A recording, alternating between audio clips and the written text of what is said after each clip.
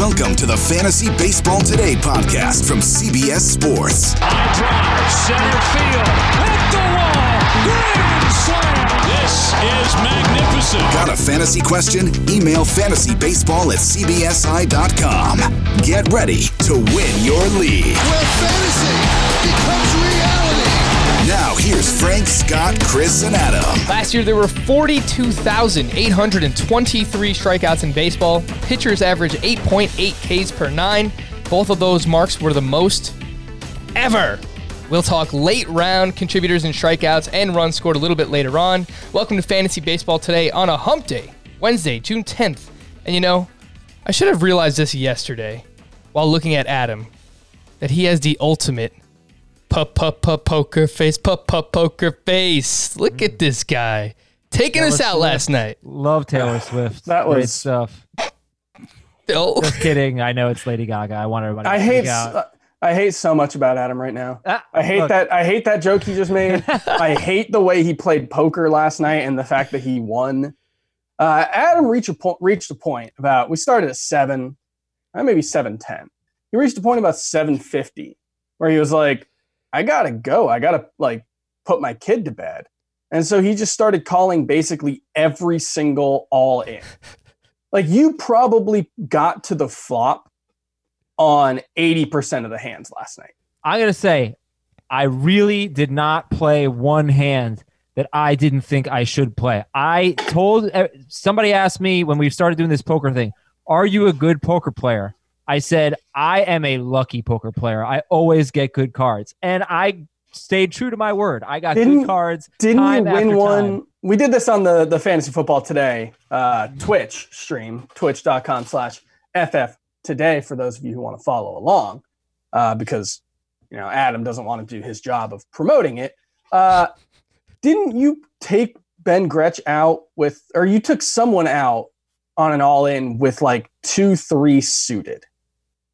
I don't think so. I'm 5, pretty 6 sure. suited. I think I lost the 5-6 suited hand. No, I think you took me out when you had 5-6 suited or something like that. It was very 5-6 suited's not that bad. I mean, that's the worst hand I get. That's what I'm saying. The worst hand I get is 5-6 suited. I took Frank out. He took me I out. took Chris out. I took a lot of people out last night. It was fun. Join us next time. Next Tuesday night, 7:00. Oh, gosh. Scott, you dabble with any card games? I actually prefer blackjack over poker, if anything, but I don't know how we would make that work. Well, what kind of poker were you playing? I guess it's Just Hold'em. Texas Hold'em, right? Okay. Yeah, that's the only one that interests me. And I don't know if it's the only one that interests me because it was on TV for so long. And so, you just become familiar with what you see. But yeah, that's really the only version of poker that I have any interest in. Want to remind everyone that the MLB draft is tonight, and probably the most excited I'm ever going to be for the MLB draft because there's not really much else going on. RJ Anderson, baseball writer for CBSSports.com, will join us on the show tomorrow to help us recap the first round. We'll talk about some of those players who are drafted tonight on tomorrow's episode from a dynasty perspective, and maybe we'll slap some player comps on them because who doesn't love player comps? Your daily baseball. What's up? Scott I doesn't don't love player comps. I love player comps. Okay. No, I don't like projections. I'm good with player comps. Your daily baseball update to see where we stand is that we need. Where is it? No baseball. That is delightful. Thank you. One of the first things that I saw this morning was Adam sent me a video of his son saying, No baseball. and that was great. Thank you. It's 3 words for him. Really appreciated that. All right.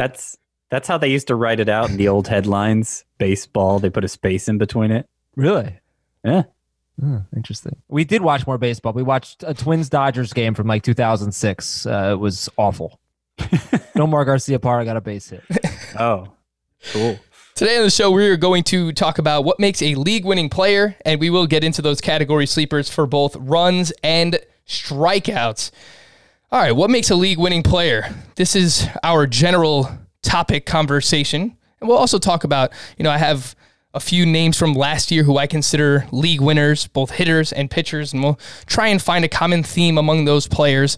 But I just kind of want to open it up. General conversation. Scott, start us off here. How would you define a, quote, league winner in fantasy baseball? A league winner is somebody who ends up performing like a high-end player, and yet you didn't have to make a high-end investment in him. So it could be like a late round pick. It could be even like a middle round pick, probably, in terms of drafting, or it could be somebody you pick up off the waiver wire. So that's how I tend to think of league winners in, thinking back through my history of playing fantasy baseball. When I think back to individual teams I had, I mostly think of those types of players, not so much the guy I took in round 1 or 2. So that would, that's how I define it. Adam, Chris, I'll just open it up to both of you guys. Does it always necessarily have to be a late round hitter or pitcher? Does it have to be a waiver wire addition? Because I think that Cody Bellinger almost fits the mold of a league winner from last year, even though he was drafted in the 3rd or 4th round, because he ended up performing like a top 3 hitter in both points and roto. Yeah, I think, it's easier to be a league winner in fantasy football, fantasy baseball. The rosters are so much deeper that it is harder to be. But I think, like someone like Cody Bellinger, who you could have gotten with your 4th round pick last year, maybe a little later even. He was like the 5th or 6th first baseman off the board.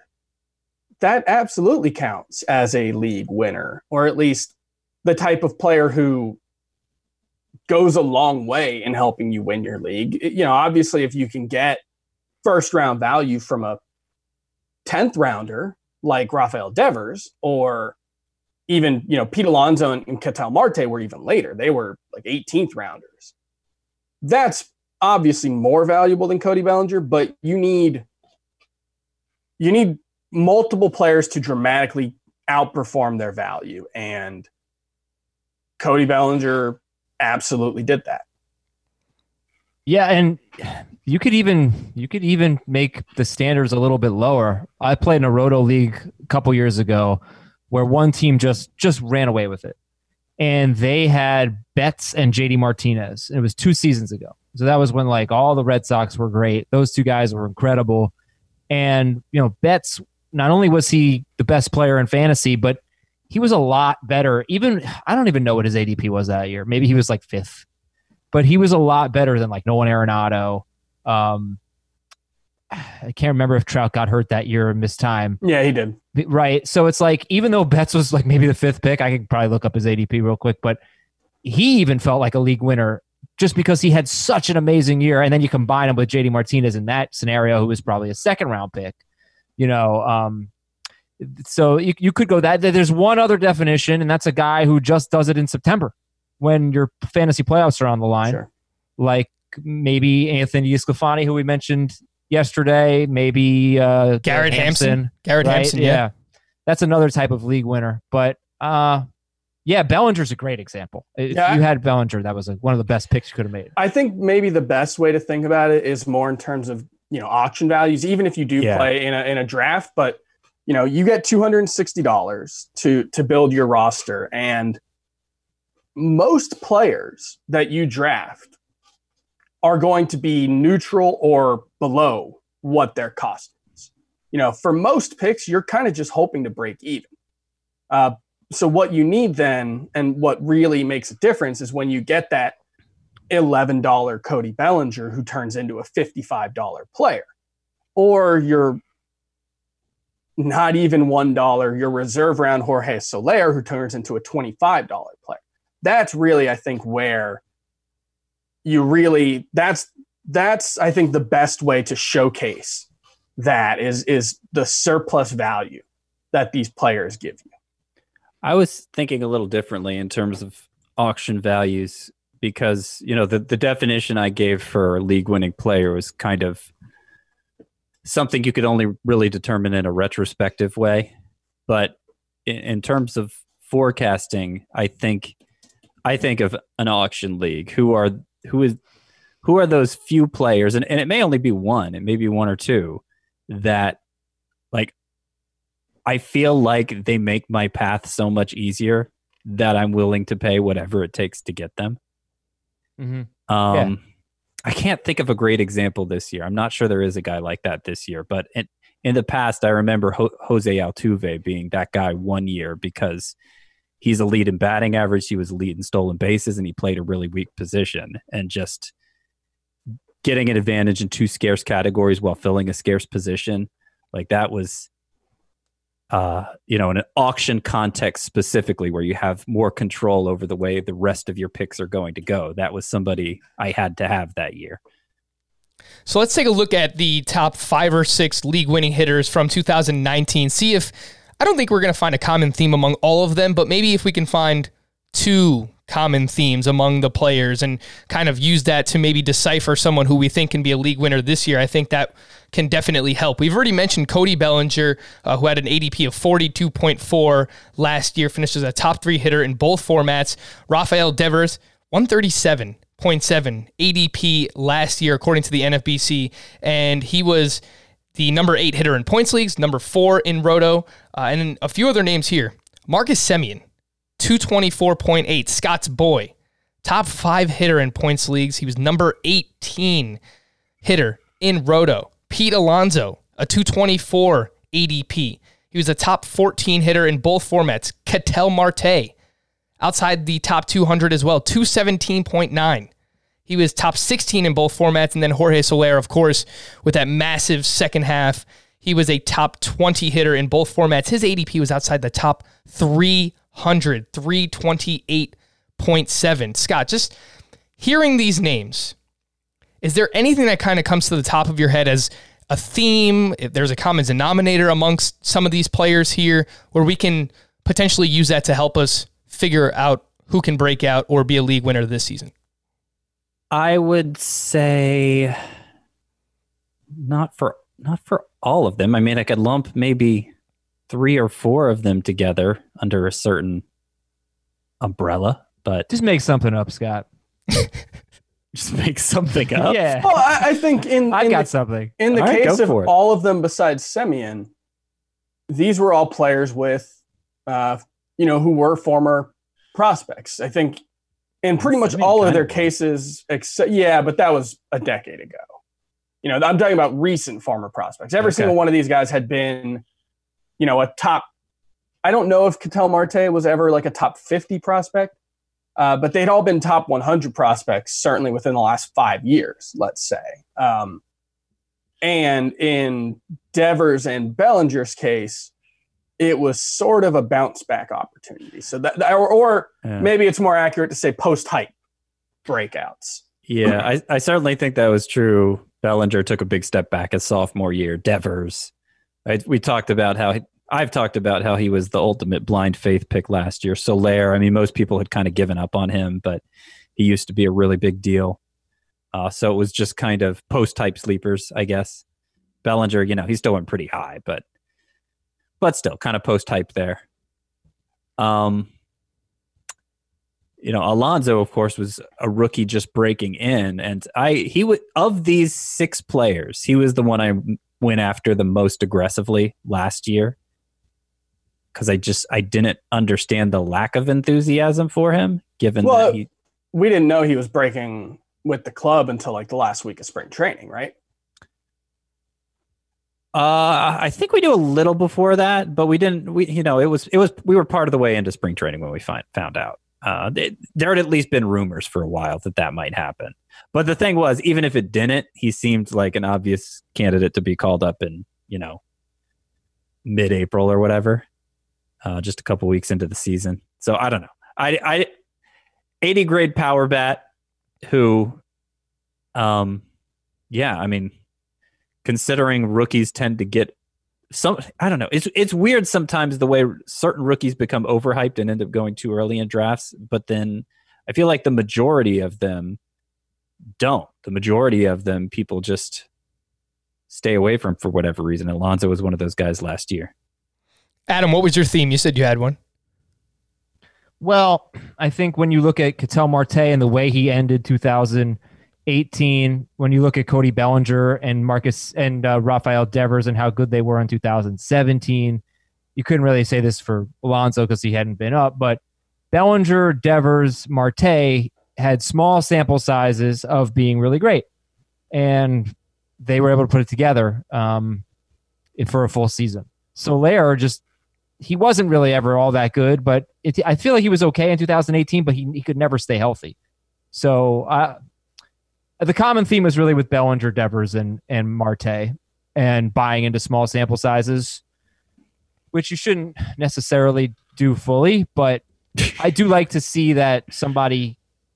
I do like to see success, and we're talking about that with Giolito. Like Giolito had the highest ERA among qualifiers in 2018, and then was amazing in 2019. But he did sprinkle in some like really, really good starts, which is why I liked him in 2019. I drafted him, but I gave up on him too early and didn't really get the benefit of it. But I'm just saying that I know it's a small sample size, but hey, it's better than being bad, right? Well, it's kind of the like if you show a skill, you own it idea. There you go. Although what's really like, we're not going to come up with like a grand unified theory. No, we're not. Because these players like shared some similarities, but Rafael Devers really had never shown the kind of ability at the major league level. Even when he was decent in 2017, he had never shown first round pick potential. And so in that case, one thing to keep in mind is guys who get called up really young, don't give up on them. Because if you're in the majors, I think Rafael Devers, did he get called up at 19 or 20? I think it was 20. Okay, if you get called up at 19 and you struggle for a couple years, you still, like, most 19-year-olds who get a reasonable amount of playing time in Major League Baseball, I think it's like 50% of them end up in the Hall of Fame. And for 20-year-olds, it's still like a 20% or 25% for like if you get like 400 plate appearances as a 20-year-old or something. And so if you get that opportunity that young and you show anything, I mean, just getting that opportunity, you don't even have to show anything. If you get that opportunity, that at that age, that is someone you should keep betting on, because chances are they're going to be an impact player. That's why we're still taking Vladimir Guerrero as high as we are, even though, I think it may be a little over aggressive for 2020. Nobody on this podcast doubts he'll be, a top 30 type of player eventually. It's just a question of. This is why you take him, though. This show today is why you have to. If you have to reach for Vladimir Guerrero, you take him. You don't have to take him in every draft you do, but he's got the potential to be Devers or Bellinger. So I think this episode makes me bullish on Vlad more so, I think, than other people are. Yeah, I think that's one thing that you can look at. Guys like Vladimir Guerrero, guys like Eloy Jimenez, Bo Bichette, just going through, trying to find more. Let's stick with those three for now and see if we can come up with more names. But basically, one thing that you could target, Luis Roberts, another one. When it's those young guys with that prospect hype at that age, one thing to say is this the last time I might be able to get them this cheap? Is this the last time I might be able to take Vladimir Guerrero outside of the second round? It very well could be. And so that's the kind of thing where, maybe if you're looking for that, those are the type of players to target as league winners. And we've said this about Fernando Tatis as well, Chris, where this might be the last time you can get him outside the first round. If he hits his ceiling, what we think it could be, he could be a perennial top 5 pick every single year, someone like a Ronald Acuna. So I think he's in that mix as well, where, yes, he's going to be drafted early. Some people would argue too early for redraft leagues, but he does have that potential to be a league winner. A name that came to mind for me, who I think is a player who has shown us the upside before, has kind of fallen off for the past couple of years due to injury more than anything, is Corey Seager. And we talk about Corey Seager a lot, but would it really surprise anyone if he went out and hit 300 and with a 30 home run pace? And you got the wrong shortstop that's been injured too much. It's the guy Frank doesn't like, Carlos Correa. But of course, too many injuries. Corey Seager does need to improve. It's not just about staying healthy. I think he's a good value if he does stay healthy. But where he becomes a league winner it's the comp I've made over and over, is if he makes that same leap that Freddie Freeman did at his, I think, age 27 season, where it was Freddie Freeman was a very good line drive hitter, good contact skills, hit the ball really hard, but was more like remember, Freddie Freeman used to be like an 18 to 20 homer guy for the first few years of his career. Corey Seager has that same build, that same kind of profile as a player, good contact skills, great hit tool, good raw power, and he's big. Corey Seager's 6'4". And so if he can make that adjustment that Freddie Freeman did to start hitting a few more balls in the air to maximize that raw power, that's where Corey Seager becomes a league winner. Whereas Carlos Correa, if he just stays healthy, I think Carlos Correa can just be a league winner. I don't entirely disagree with what you're saying, but I do think there's a tendency for people to underrate how good Corey Seager has already been, because, I mean, the stat line Frank laid out for him, a 300 batting average and a 30 homer pace, for his first 2+ years in the majors, he was up a little bit in 2015, but for 2015, 2016, 2017, he was a 300 hitter with a 25 homer pace. I mean, he already wasn't that far off from that. So, yeah, I mean, the power ceiling, for him to be a true first, second round type, he needs to up his power ceiling. I agree with that. But for him to be a 4th or 5th round type, I don't think he has to do much of anything. And I know, beating a dead horse here, guys coming off injuries, just in general. That's true for Corey Seager and Carlos Correa. Obviously, we know who else it's true for. My favorite Yankee, Aaron Judge. But no, like Aaron Judge and Giancarlo Stanton are two guys who absolutely, there's no question, they have the ability to be top 10 hitters if they still stay healthy. When you're looking for league winners, it's not the same thing as Cody Bellinger, but it could be that same type of return on your investment. Scott. Frank, though, I just last thing, Christian McCaffrey was like the 3rd or 4th player off the board, and he was a league winner. It's a funny conversation. Christian Yelich. Maybe there's a thing with people named Christian. It could be Mike Trout. Oh, it honestly, yeah. Like Mike Trout could be so much better than everyone. Mike Trout could hit 320 with 50 homer pace and steal 20 bases and be a league winner as the 2nd player off the board. Yeah. I feel like fantasy football is such a different animal because lineups are so small and production is concentrated to so few players. It really just takes 1 or 2 players to have a championship team in fantasy football. It's really hard. It's really hard for Mike Trout to be that much better than the competition the way Christian McCaffrey was last season too. Yeah, we're getting pretty bold calling out Christian Yelich and Mike Trout out here. Scott, do you have a pick for a league winning hitter, or have we mentioned one yet that you agree with? I mean, I could go back to the same guys I've been touting all preseason. Like I feel like JD Davis legitimately has early round upside because he has the batting average potential. He has the power potential. If he ends up putting together a stat line comparable, like I don't want to say it's a coin flip. I give Devers a better chance of having better numbers, but I think he and Davis are closer in expected production in my mind than their ADP would indicate. When it comes to pitchers, unless Adam, did you want to mention anyone? Or is this Correa was my guy. Correa, Vladimir Guerrero. I know you like Vlad Guerrero. Yep, Vlad and Correa. When it comes to pitchers from 2019, the ones that stood out most to me, Shane Bieber had a 137 ADP. He was top 6 in both formats. Charlie Morton, gosh, I'm never going to get it. 117.6 ADP. He was top 7 in both formats last year. Hyunjin Ryu, 180 ADP. He was top 11 in both formats. And then these two are just Lance Lynn and Lucas Giolito. According to the NFBC, had ADPs outside the top 500. And in most leagues were waiver wire pickups. So I don't think that you're going to find a theme amongst all of these pitchers here. But I would say Charlie Morton and Ryu is being scared off of their injuries. Bieber, I feel like there were kind of everybody was in on Bieber. Yeah, there were some signs, but I mean that's what goes to show is like I feel like Bieber and Nick Pivetta were being drafted in similar spots last year One of those pitchers was a league winner. The other one completely sunk your team if you drafted him as like your SP3. So, I mean, it could go so many different routes. So, Scott, what do you think of this list? And, I guess league winner is kind of synonymous with breakout, and we've talked a lot about breakouts, but, I mean, who would be, like, if you had just one pick for a league winner this year, a pitcher, who would it be? It would probably be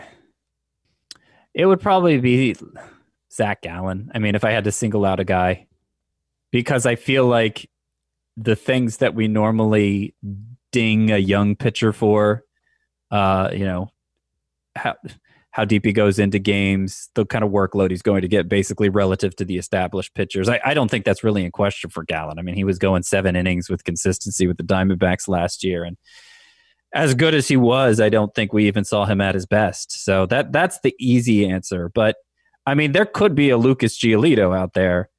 There could be several Lucas Giolitos out there. Mitch Keller, I know Chris is very high on him, and it's a good comp for Giolito because the ERA was it was over 7. I mean, it was crazy high. Kind of like Giolito had the highest ERA among qualifiers last year. Of course, Keller didn't get enough innings to qualify, so he's got the small sample thing working in his favor in this case. But overall, the point is the upside is very high, particularly getting swings and misses with the introduction of a slider to his arsenal. He was considered a top pitching prospect even before he had what is now his best pitch. So that right there tells you a little something about Keller's upside.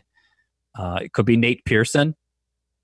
He makes the rotation. It could be Rich Hill. I feel like starting pitcher because I feel like a high-end starting pitcher is the most valuable asset in fantasy right now. Anybody who goes from not being in that group to in it, I think has the potential to be a league winner. So it's actually a long list of names, even if they're all kind of, they're not necessarily high probability. Chris, you talk a lot about taking advantage of injury skepticism, and I think that was the case last year with, and kind of ageism again, for Charlie Morton, and Hyunjin Ryu is someone who I just say Morton. It's cool, man. Don't let the haters hate. Don't let them get to you. Hyunjin Ryu had always showed the ability to pitch effectively, but is constantly hurt. And then Lance Lynn kind of just did something we didn't really expect. Same thing with Lucas Giolito. I don't think you're going to find a common theme amongst these guys, Chris.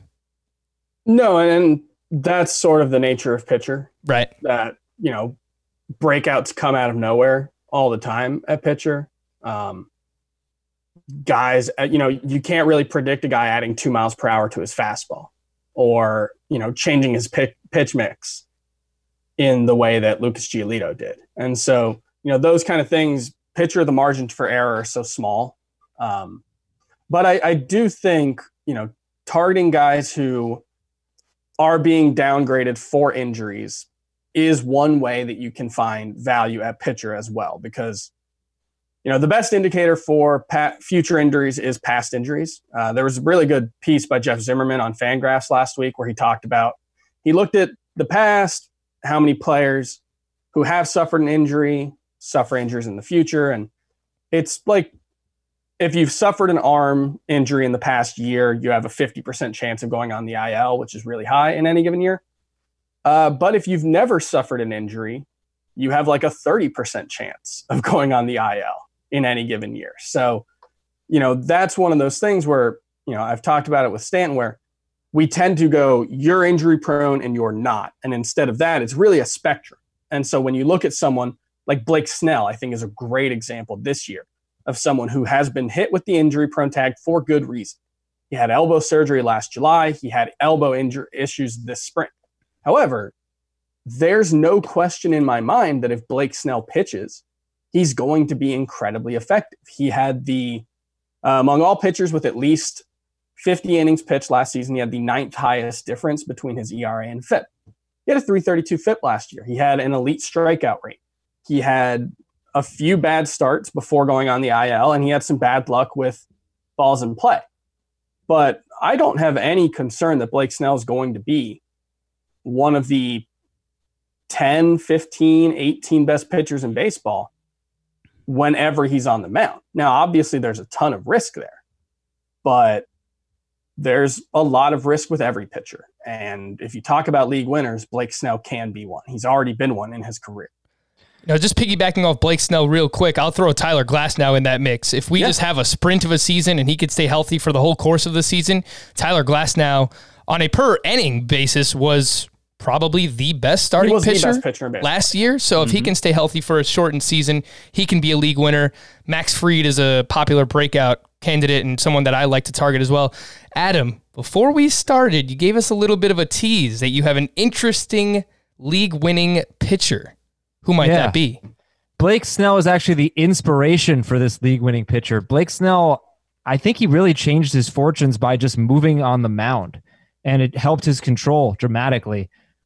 Robbie Ray is my pitcher. He's working on his delivery. He's working on falling off to the mound differently to help his control.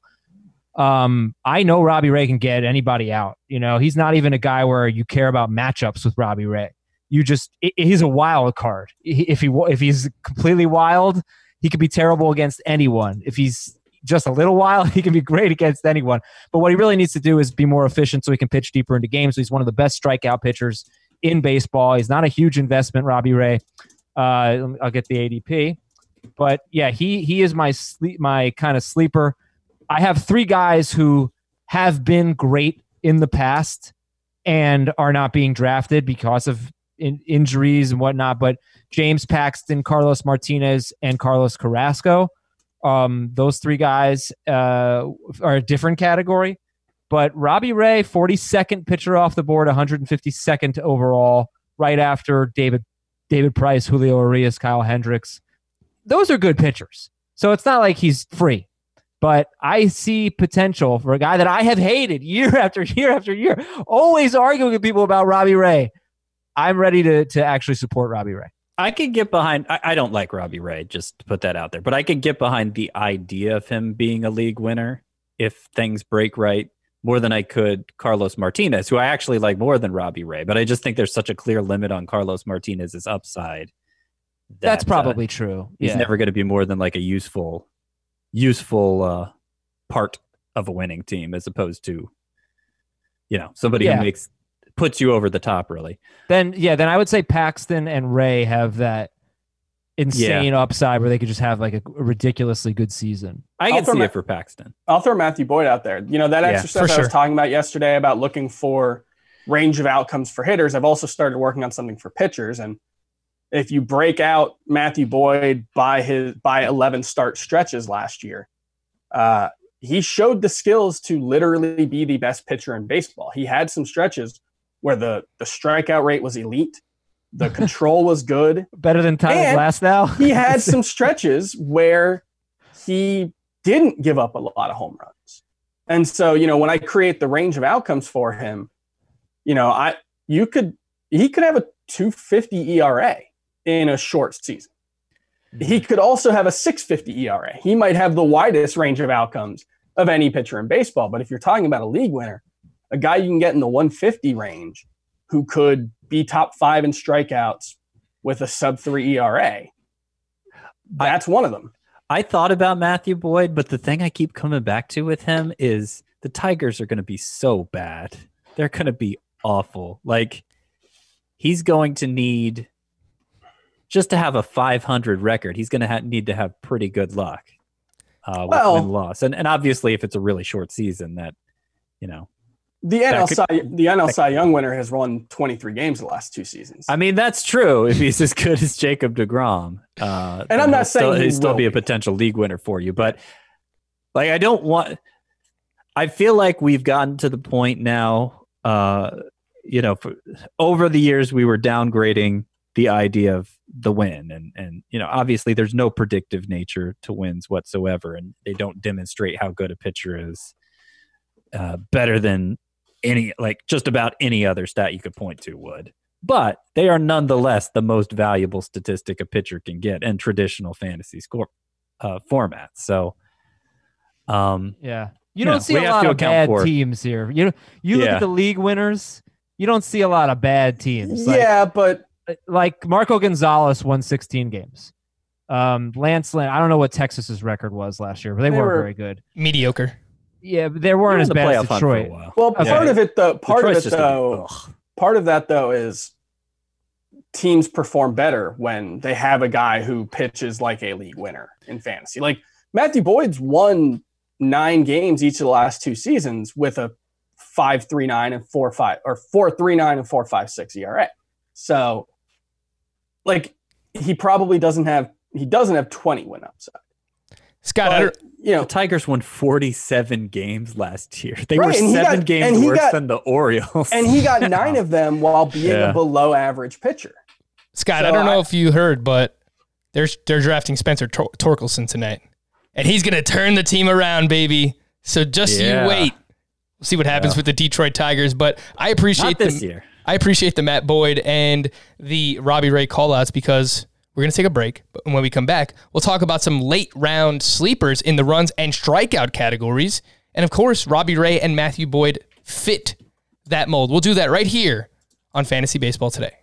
The all-new Hyundai 2024 Santa Fe is equipped with everything you need to break free from the dull work week and embark on an adventurous weekend with your family. The all-new Hyundai Santa Fe's features like available H-Track all-wheel drive, standard third-row seating, available dual wireless charging pads. Nothing beats a weekend away with the family in the great outdoors, whether it's camping, hiking, river rafting, or anything in between. With third-row seating, nobody is left out. The entire family can experience the thrill together, and nobody wants a dead phone. Available dual wireless charging pads make it so nobody gets stuck, and we can check our fantasy baseball teams together. Learn more about the all-new Hyundai Santa Fe at HyundaiUSA.com. Call 562-314-4603 for complete details. If you've ever been in the market for a new home, you know home shopping can be a lot. There's so much you don't know and so much you need to know. What are the neighborhoods like? What are the schools like? Who is the agent who knows the listing or neighborhood best? And why can't all this information just be in one place? Well, now it is on Homes.com. As somebody who's been through this, I can tell you these features are so incredibly valuable. They've got comprehensive neighborhood guides and detailed reports about local schools, and their agent directory helps you see the agent's current listings and sales history. The area you live in is just as important as the house itself. You can get to know a neighborhood without ever setting foot in it. Say you're a really active person. You could find out about the nearest parks. Do they have a baseball field? Maybe you want to join a softball league like Chris and I play in. Also, Homes.com collaboration tools makes it easier than ever to share all this information with your family. It's a whole cul-de-sac of home shopping information all at your fingertips. Homes.com. We've done your homework. All right, we're back here, Fantasy Baseball Today. We're going to give you some category sleepers, some late round contributors in the runs and strikeout categories. Let's start off with runs, and this is an interesting category, and you've already mentioned this throughout the course of the week, Scott, where if you draft someone who you expect to contribute in home runs, that means they're likely helping you in runs because every time they hit a home run, they're scoring a run. But let's take a look at some of these names from last year. For example, Cole Calhoun scored 92 runs. Leori Garcia scored 93 runs. Shin-Soo Choo, 93 runs. Last year, you roughly needed 1,150 runs scored to finish first place in that category in a 12-team Roto League. That averages out to 82 runs scored per starting hitter on your roster. Keep in mind, you have to, in most Roto Leagues, start 2 catchers, which means that catchers are going to get 100 between them unless you invest heavily. Exactly. So you're going to need some pick-me-ups throughout the course of your lineup, especially in the runs category. So Scott, get us started here. Who are some players that might come to mind for you that can help out in that runs category? Well, yeah, I just to kind of clarify what you said earlier, I do talk about how I don't specifically target runs or RBI in drafts. And I think the home run, a player who's good at home runs is going to help you more in RBI. But what really helps in the runs category is just getting on base and then where the player bats in the lineup, how many at-bats he's able to get during a game, and also who's there batting behind him, which is a big part of why Cole Calhoun scored as many runs as he did last year with the Angels. But getting on base is the main thing. So Shin-Soo Choo is going to remain a good source of that. Mark Canha honestly. I know I want to say his name for everything and people are tired of hearing it, but the thing he did better than anything else was get on base. His OBP was right behind guys like Trout and Bregman.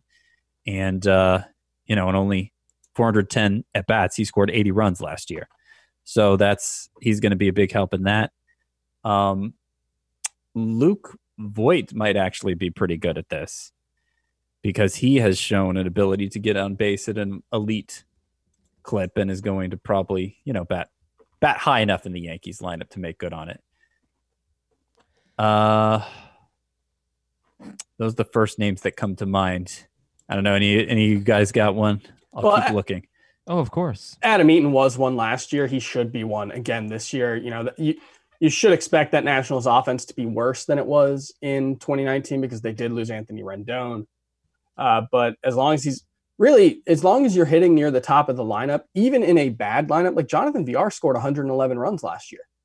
Even in a bad lineup, if you're the leadoff hitter and you're competent, you can score a lot of runs. So I think you look at Tommy La Stella, if he hits leadoff for the Angels, could score a ton of runs, even if the power breakthrough that we saw last year wasn't for real. He might only play against righties, but he might. The skill set is there for that. And I have that same question for Eaton. Do we think he's going to sit against lefties? Because I think Michael Taylor missed most of the year. And I just don't see why he would. Well, he historically has not been a very good hitter against lefties. And I think in 2018, they were sitting him against in 2018, he sat against lefties. He struggled against them in 17 and 18. He was good against them in 2019. I'm guessing he probably doesn't at the start of the season, but he's going to have to at least do decently against them. Yeah. With Howie Kendrick on the bench, with Asdrubal Cabrera on the bench, with Michael Taylor on the bench. They actually have a pretty good bench. Ryan Zimmerman. But they do have that extra DH, obviously. Is he actually bad, though? Is he bad against lefties, though, Adam? Because in his career... He wasn't last year, but he was in 2017 and 18. Well, 280 hitter. 280 hitter in his career against lefties. 23 games. Okay, in 2018. Yeah, I think 2018 was probably more about him coming back from that knee surgery and just trying to keep him fresh. But last year, he was able to stay healthy. I don't think I'm looking at him as an everyday player. I'm not actually. I think that I think they have enough bench depth that they would. I just don't think any of those guys are as good as him.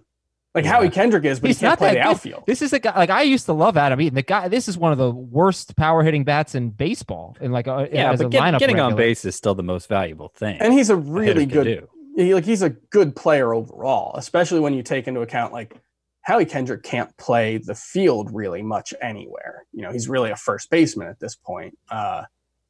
Asdrubal Cabrera, you mentioned, he's a corner infielder, maybe a shortstop. Michael Taylor's the only one of those guys who could reasonably play the outfield. Plus, has anybody pointed out yet that they have the DH now? Yeah, I did, but I still think they have one of the best benches. But okay, you know what? Look, it's worth drafting. Yeah, because if it doesn't happen, then whatever, you can pivot from it. But if he does play every day, Adam Eaton is definitely going to be a runs contributor for sure. It's a good call. I'll give Trent Grisham. Trent Grisham, a high OBP throughout his course in the minor leagues. You don't know where he's going to bat in the Padres lineup yet. I would guess probably towards the bottom of the lineup because they do have some guys they can use up top, but definitely has some OBP upside there. Fifth is where roster resource projects him to bat, but it's not bad. Fifth isn't that bad. And I would add that it's one of those situations where he'll probably move up as he proves he can do it. Alex Verdugo. He'll probably start out low in the Red Sox lineup too, but it's a similar situation where if he plays like we think he can, they'll probably want to put him toward the top of the lineup. Obviously in a shortened season, I guess there'll be less time to do that. So that's worth pointing out. How about Shed Long? He might be the leadoff hitter for the Seattle Mariners. And, he'll draw a walk. He had a 9.5% walk rate in the majors, 8% in AAA in 2019. And he's been at or above 10% pretty consistently throughout his career. He needs to, hit 260 to 270 to, really make that worth it. But if he can have a 270 average, he hit 263 last year. there's not a ton of fantasy potential, but I could see him putting up something like what Adam Eaton did last year. Worst batting average, but 95 runs, double-digit homers, double-digit steals. That's the starting player in a roto league for sure. Yeah, career Nick two Solak for you. What's up? Nick Solak. Okay. 2 names real quick. Andrew McCutchen. Yep. That's a good one. And Matt Carpenter, actually. I was kind of thinking about this today. Matt Carpenter is someone that maybe would really benefit from the designated hitter. Maybe he's just kind of getting old and being able to play half a game, not run out there in the field. Maybe that helps him. If Matt Carpenter does bounce back and is good, he's going to score a lot of runs, like a lot of runs. 2 names that I'll mention that are draftable in 12-team leagues, and we've already talked about both of these guys this week, but Paul DeJong, we mentioned for home runs. He scored 97 runs last year. What? I did not realize that at all. I saw that today.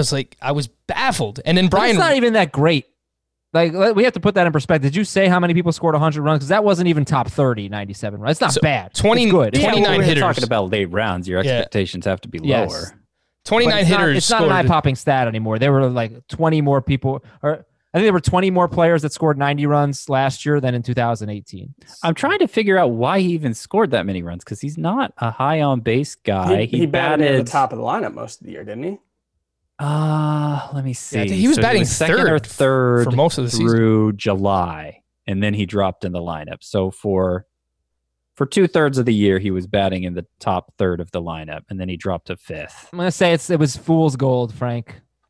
Alrighty, Brian Reynolds.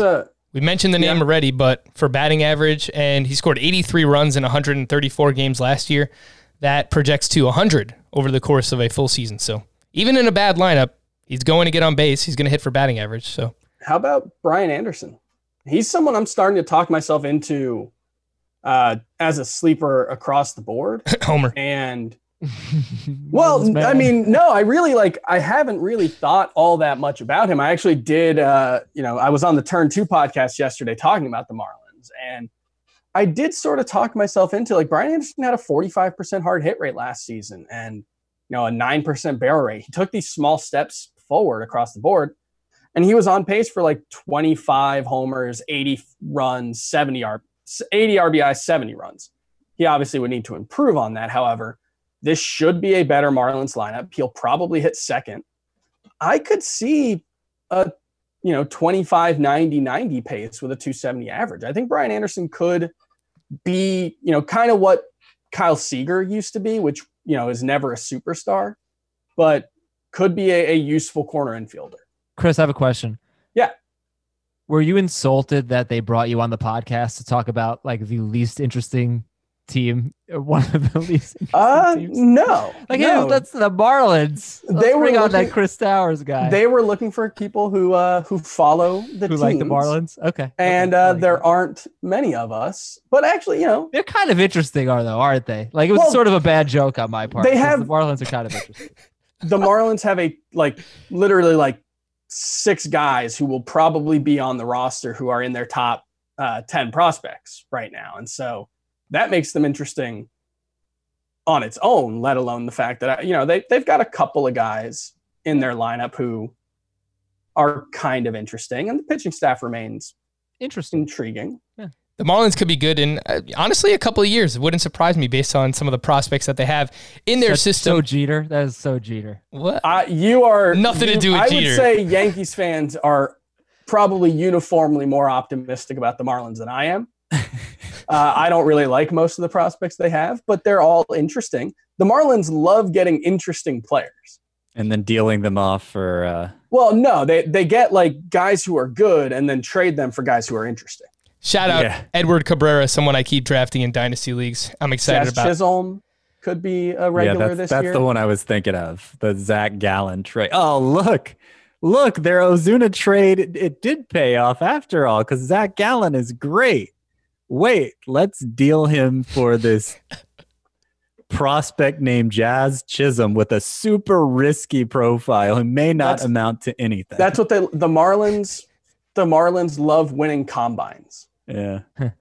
Too soon, Scott. Just Lay off poor Chris they're there. excited about Jazz Chisholm. He hasn't failed yet. He was having a big spring too, so we'll yet. see what happens. Let's quickly talk about some late round contributors for strikeouts. You guys have already mentioned some of the names, Robbie Ray and Matthew Boyd. I said it at the top. Last year there were more strikeouts in baseball, a higher K per 9 overall than ever before. There were 24 pitchers with 200 or more strikeouts, and that was just 18 in 2018, 16 in 2017, and 12 in 2016. According to last year's Roto finishes, you needed about 1,600 strikeouts to finish in first place, and that's about 178 per spot in your pitching lineup. So, Scott, give us one, two, a few, however many you want, late round contributors for strikeouts.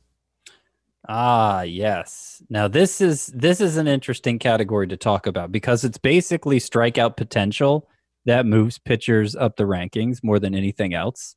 So, most of the guys on my list are those same big splash type of guys we were talking about at the top of the show who, they could go the Lucas Giolito route, guys like Mitch Keller and Nate Pearson. Dylan Cease of the White Sox is another good example of that. Corbin Burns might be the deepest of all of them. Yes. Given that he's already, kind of failed as a reliever. Why would we invest in him as a starter? Well, because he's got crazy good stuff. AJ Puck fits that description. My favorite is Josh James, who I've talked about a lot. He had nearly 15 strikeouts per 9 as a reliever, a multi-inning reliever last year. And is presumed to have a spot in the Astros starting rotation now.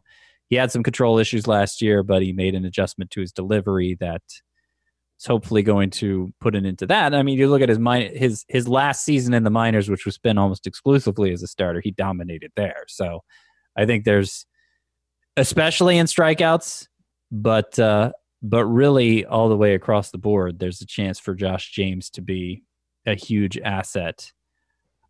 There are a couple of guys who are more proven as pitchers, but if you're pretty proven and you're delivering a big strikeout total and you're available late at starting pitcher these days, I mean, it means you have some real flaws. So I'm not even sure how aggressively I'd want to pursue a guy like Caleb Smith, for instance, or Cole Hamels. I mean, obviously there's a lot of risk there. I mean, Chris, you're looking at Adam, you guys have 30 seconds each because I do want to answer some emails. Andrew Heaney was 11th in swinging strike rate among pitchers with at least 50 innings last season who were starters. So he's a good one. Dinelson Lamet's not quite as deep. Matthew Boyd's not quite as deep. Griffin Canning, if he stays healthy, fool me 7 times, but Kevin Gausman he got a lot of swinging strikes last season. He's playing in San Francisco. That's a good park for pitchers. Maybe he could have a random 200 strikeout, 3.7 ERA kind of pace. Kyle Gibson, Germán Marquez, Dylan Bundy. That's your 30 seconds. Dylan Bundy is a great one too. That's a call that I like. Adam, you're up. Michael Kopech, Mitch Keller, Brendan McKay, Dylan Cease. Goodbye. Mercy! FantasyBaseball@cbsi.com. Continue to send us your emails. I really wanted to get to this one because we've been trying to get to it all week long, Scott. And tonight is the MLB draft, or at least the first round. And Tutley25 wanted to ask, with the MLB draft fast approaching, it's tonight, I'd love to hear Scott's thoughts on Spencer Torkelson versus Austin Martin as the top available position players. Projected to go first and second, one way or another, with those two guys in tonight's draft, Scott. So Austin Martin, see, I do it too, Martin as opposed to Martin. Austin Martin is the guy he gets compared to is Dansby Swanson, who, we think he could end up having a pretty good year, and maybe he's a little undervalued in fantasy now, but he's only become undervalued because he hasn't performed like we expect a number 1 overall pick to perform. And I don't think he has, anybody's hoping for that kind of upside from him anymore either. So it's just, it's a high floor profile, but like, is he going to have the kind of power potential to really be an impact fantasy player in this environment. I mean, before they even set foot in the minor leagues, I'm reluctant to put limits on their upside. But between the two, between him and Spencer Torkelson seems like the more attractive fantasy pick. Big right-handed bat who should hit for average and power, gets on base a lot. Kind of like it's weird. Andrew Vaughn of the White Sox was drafted 3rd overall last year, I believe, and he's a right-handed hitting first baseman. Same thing for Torkelson. Like that seems like if you're getting drafted that high as a right-handed hitting first baseman, limited defensively, obviously, and a right-handed hitter, it means you have a ton of upside offensively. And I think that's probably true for Torkelson. So, if I was investing in either of those guys in a dynasty league, I'd go Torkelson. Torkelson, 54 home runs in 498 collegiate at-bats, has been comped to Pete Alonso, so that's some of the pop that we're talking about there. We'll find out later on tonight. We'll see what happens there in the MLB draft. This next question comes from Brandon. Should we change our opinion on players who are traditional slow starters this year? And we've talked about this the past couple of weeks. When the season starts, it will be late enough to avoid the early cold weather areas across the country. Will this help players like Kluber and Encarnacion avoid their common April struggles? And then on the flip side, is it something that you have to worry about later on in the season if it goes deeper into October or November? I will just add, it sounds like the owners have set a cutoff date for September 27th, no matter when we start. So I don't think we're going to be playing into October or November, at least in the regular season. But does anyone have any thoughts on this regarding slow starters? I don't think there's any way to know for sure. I don't really believe in the concept of slow starters. I'm not sure that it's really a thing that we see all that often. Consistently, I guess, at least. Edwin Encarnacion, Chris, I mean, that was the example given in the email, and I was like, that's a good point. But he actually had an 861 OPS in April and March last year. So and like Corey Kluber, I think it's happened twice. If Brian Dozier were still relevant, I might be like, avoid Brian Dozier. But I do think that's the only one. I do think Encarnacion, I mean, last year may have been an exception. And it still may be a fluke, but like that's the amount of experience a player would have to have before I lend any credence to it. And then even if you do, you don't know why he gets off to a slow start. Is it because it's colder outside, or is it because he just needs reps? He just needs more reps than the average player to really find his groove. And if that's the case, then he's actually a bad investment this year.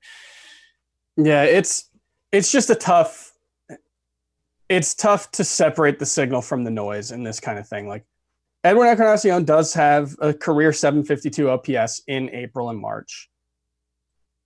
I don't know. Is that because early on in his career before he broke out, there were 3 multiple seasons where he started on opening day, played the first month, and then became a role player?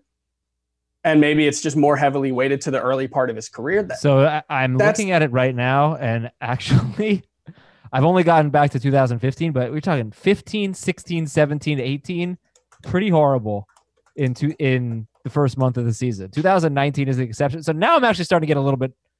I'm not going to back off because it could just be fluky. Maybe it is a weather thing. I don't know. But I actually think that's a pretty good call. Edwin Encarnacion is probably the best example of a typically slow starter and worth considering, I would say. I'm going to ignore it, but I think it's legit.